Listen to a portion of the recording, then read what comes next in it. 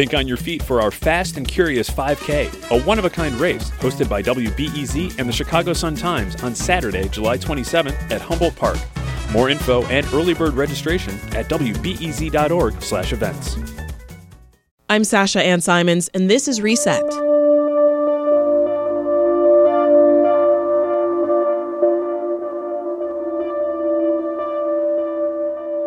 The war in Gaza has killed more than 23,000 Palestinians, mostly women and children, over the last 12 weeks. During that period, the U.S. has sent billions of dollars in military aid to Israel and approved emergency weapons sales to the country. The State Department says it has helped evacuate 1,300 Palestinian Americans from the Strip. Meanwhile, roughly 300 Americans and their families remain stuck there. In Chicago, the Elaha family has spent the last 3 months trying from afar to get their displaced relatives to safety. Some of them are injured, and some are U.S. citizens. They and many other Americans with family in Gaza say that they've gotten almost no help from the U.S. government. Now the family is suing the Biden administration. On Thursday, we talked with Yasmin Elaha. She's a law student at Northwestern University, and she started by talking about who from her family is currently in Gaza. So my family has spent more than 500 years in Gaza, so we are thousands and thousands of people. The family that is closest to me in Gaza is my paternal uncle and his 5 kids. I have also my grandparents there. I have a mentally disabled uncle, and those are the people who are closest to my heart. Obviously, all my family is so close to me, but those are the people who truly have my heart. When was the last time you heard from them? I haven't had connection for a couple of days with them, so the last I heard from my cousin was 2 days ago. And the age range that we're talking about here? So the youngest is 7 years old, the oldest child is 20, and the rest are, range from, mid-50s to, my grandparents are around 86. And so you mentioned the cousins, the uncle. Who are the U.S. citizens among the group? So the U.S. citizens are my uncle's 2 oldest children. Mm-hmm. Their names are Hashim al-Agha and Buraq al-Agha. They're 18 and 20 years old. They were born in the U.S. They were raised here. We were raised together for the first few years of our lives. Okay. And then they moved back to Gaza. And we also understand, Yasmin, that some of your family members have been injured, right? What types of injuries have they sustained? So a few weeks ago, my family fled from their home in central Khan Yunis, and they're currently in western Khan Yunis, and that was designated as the safer zone. But several airstrikes actually hit just feet away from their home. All the glass in the house shattered, the doors were blown off, and my uncle was injured on his head from a piece of shrapnel that was flying. So I have actually received photos from my cousins of pieces of shrapnel in their home. My goodness. What else do you know about their conditions and how everyone's doing? So they're running out of food and water. They are almost, nearing the point of starvation. I asked him, what do you eat in a day? And he said, a few slices of cheese, a tomato if we can find it. They're also sheltering with 30 people, which they weren't expecting. So food supply is very, very low. My grandparents are diabetics. They have high blood pressure. My uncle is mentally disabled. He has a life-saving medication that he's been on since he was 10 years old. He's 51 now. He is having severe withdrawal symptoms. He's having seizures. He's having convulsions. He's never not been on this medication. He's out of it now. My grandparents are out of their medication. The 2 American cousins, Hashim and Buraq. Hashim has a broken leg, and it's likely infected. It's swollen. He's unable to walk on it. Wow. Buraq had several surgeries before October 7th, and they haven't healed properly. So he is also likely infected. So they don't have any medication. He's been sick recently, and they couldn't find any medication or anything. So it's from all fronts. It is truly a nightmarish situation. So no treatment, no medication. Nothing. Is there anywhere that they can go to get medical help right now?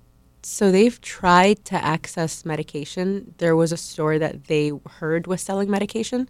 And Buraq and my aunt actually tried to make the trip from the shelter to go and get the medication. And they were shot at by Israeli tanks. And they saw people in the street get shot and killed. So they totally abandoned their mission and they fled back to the shelter. So even when you try to access medication, when you try to access any kind of food and water, I mean, it's so dangerous. My cousin also, Buraq, was telling me that they walk a kilometer a day minimum to access contaminated water, and it's the only water that they have to drink.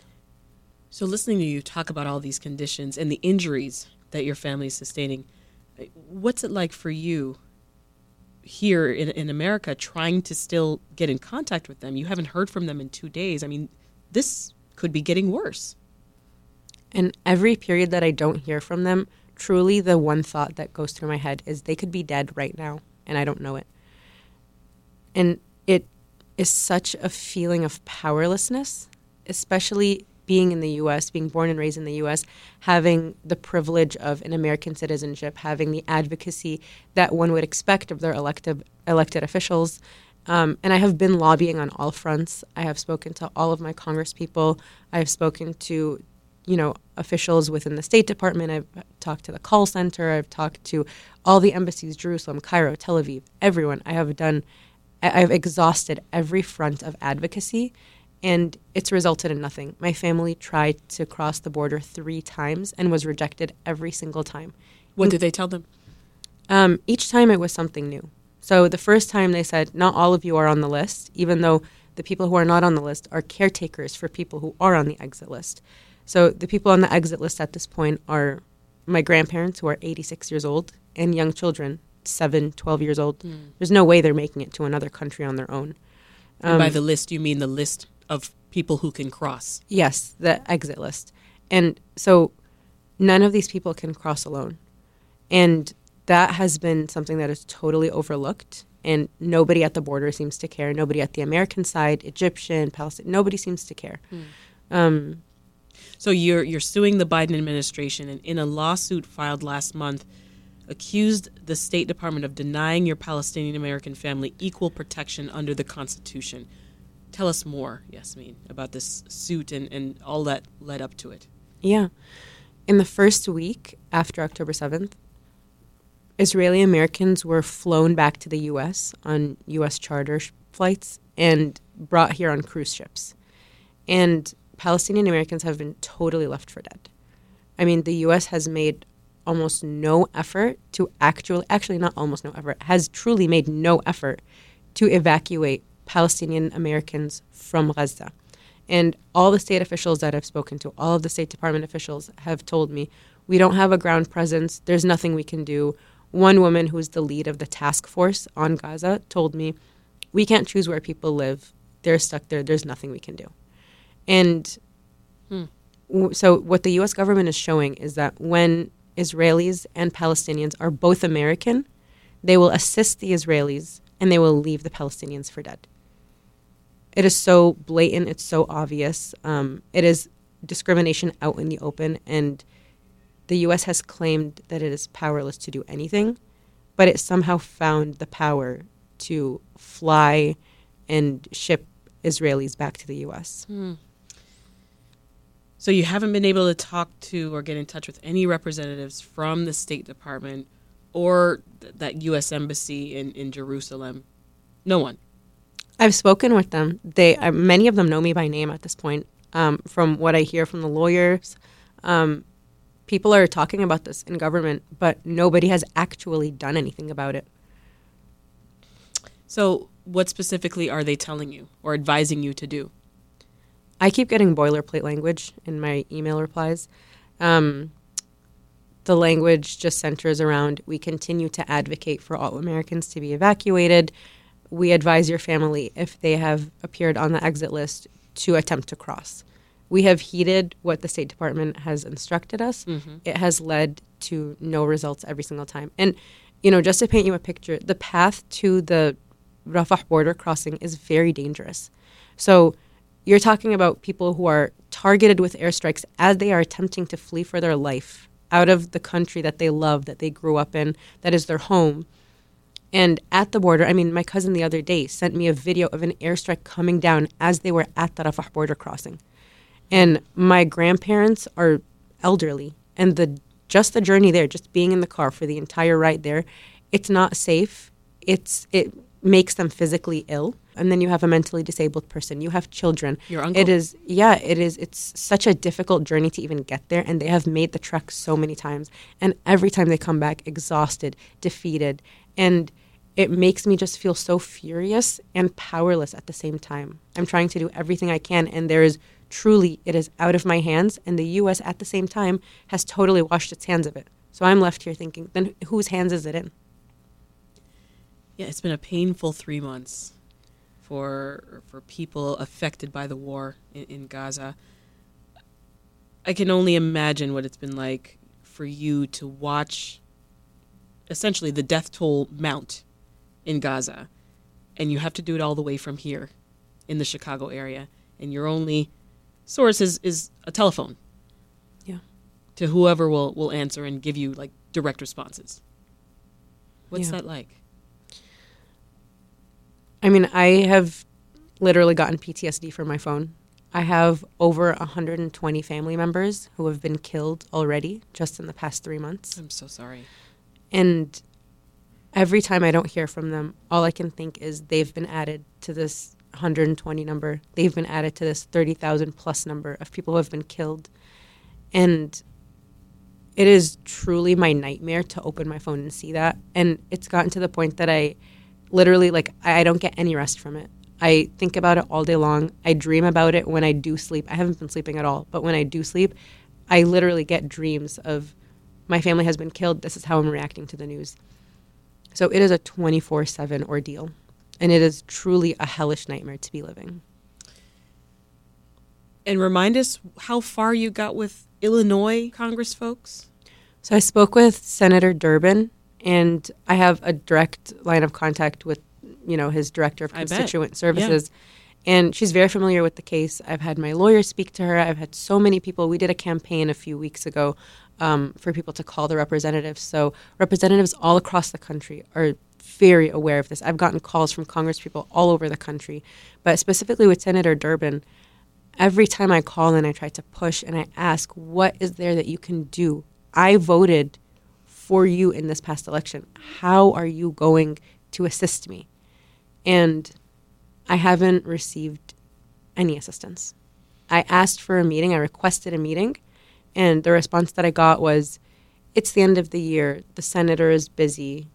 There's a lot of important stuff going on. Mm-hmm. And I specifically told the representative or the director, I told her, I really hope that my family's lives actively at stake in danger is important to the senator. And she said, yes, of course, but you understand it's a busy time.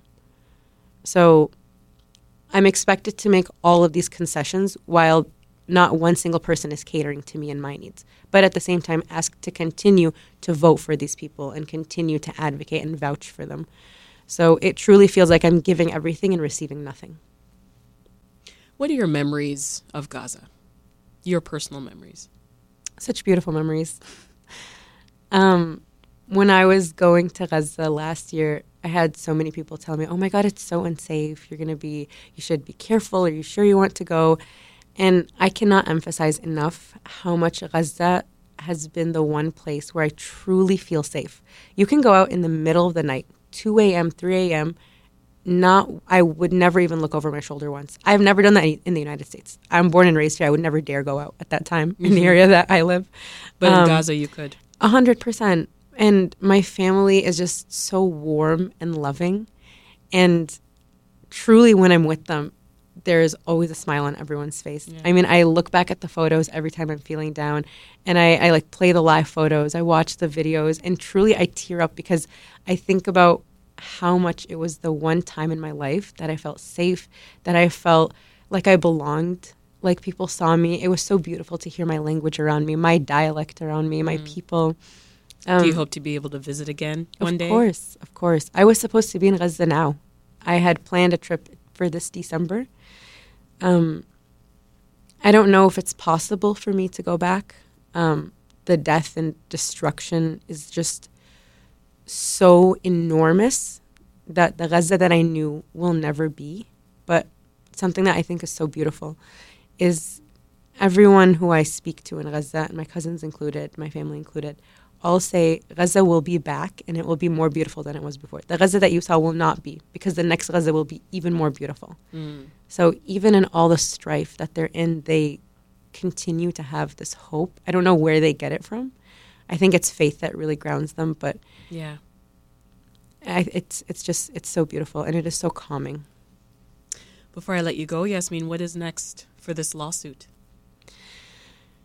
I mean, the U.S. has fully washed its hands of my family's lives, of these American Palestinian lives. And we have, all but been told, go and figure it out with Egypt and Israel. So at this point, we are trying to tap, Egyptian contacts, Israeli contacts, just to try to figure out a way to get my family out. My one priority, my one goal is to get my family out of Gaza, bring them to safety. And it's not because, they're dying to leave Gaza. It's because their lives are at stake, because Israel has put their lives at stake. So it's just a continuous effort to try to protect my family against Israeli violence. That's Yasmin El-Hakha, the Northwestern law student who's suing the Biden administration over its failure to evacuate Americans trapped in Gaza, including members of her own family. Thank you so much for sharing your story, Yasmin. Thank you for having me. Take care. Thank you.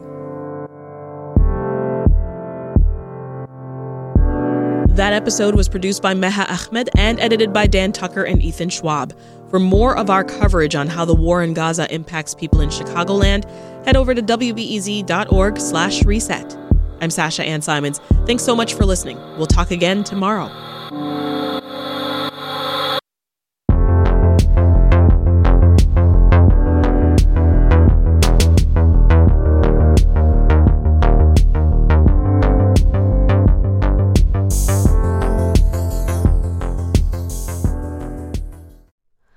Hi, it's Terry Gross, the host of Fresh Air.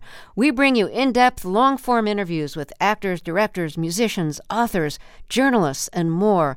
Listen to our Peabody Award-winning Fresh Air podcast from WHYY and NPR.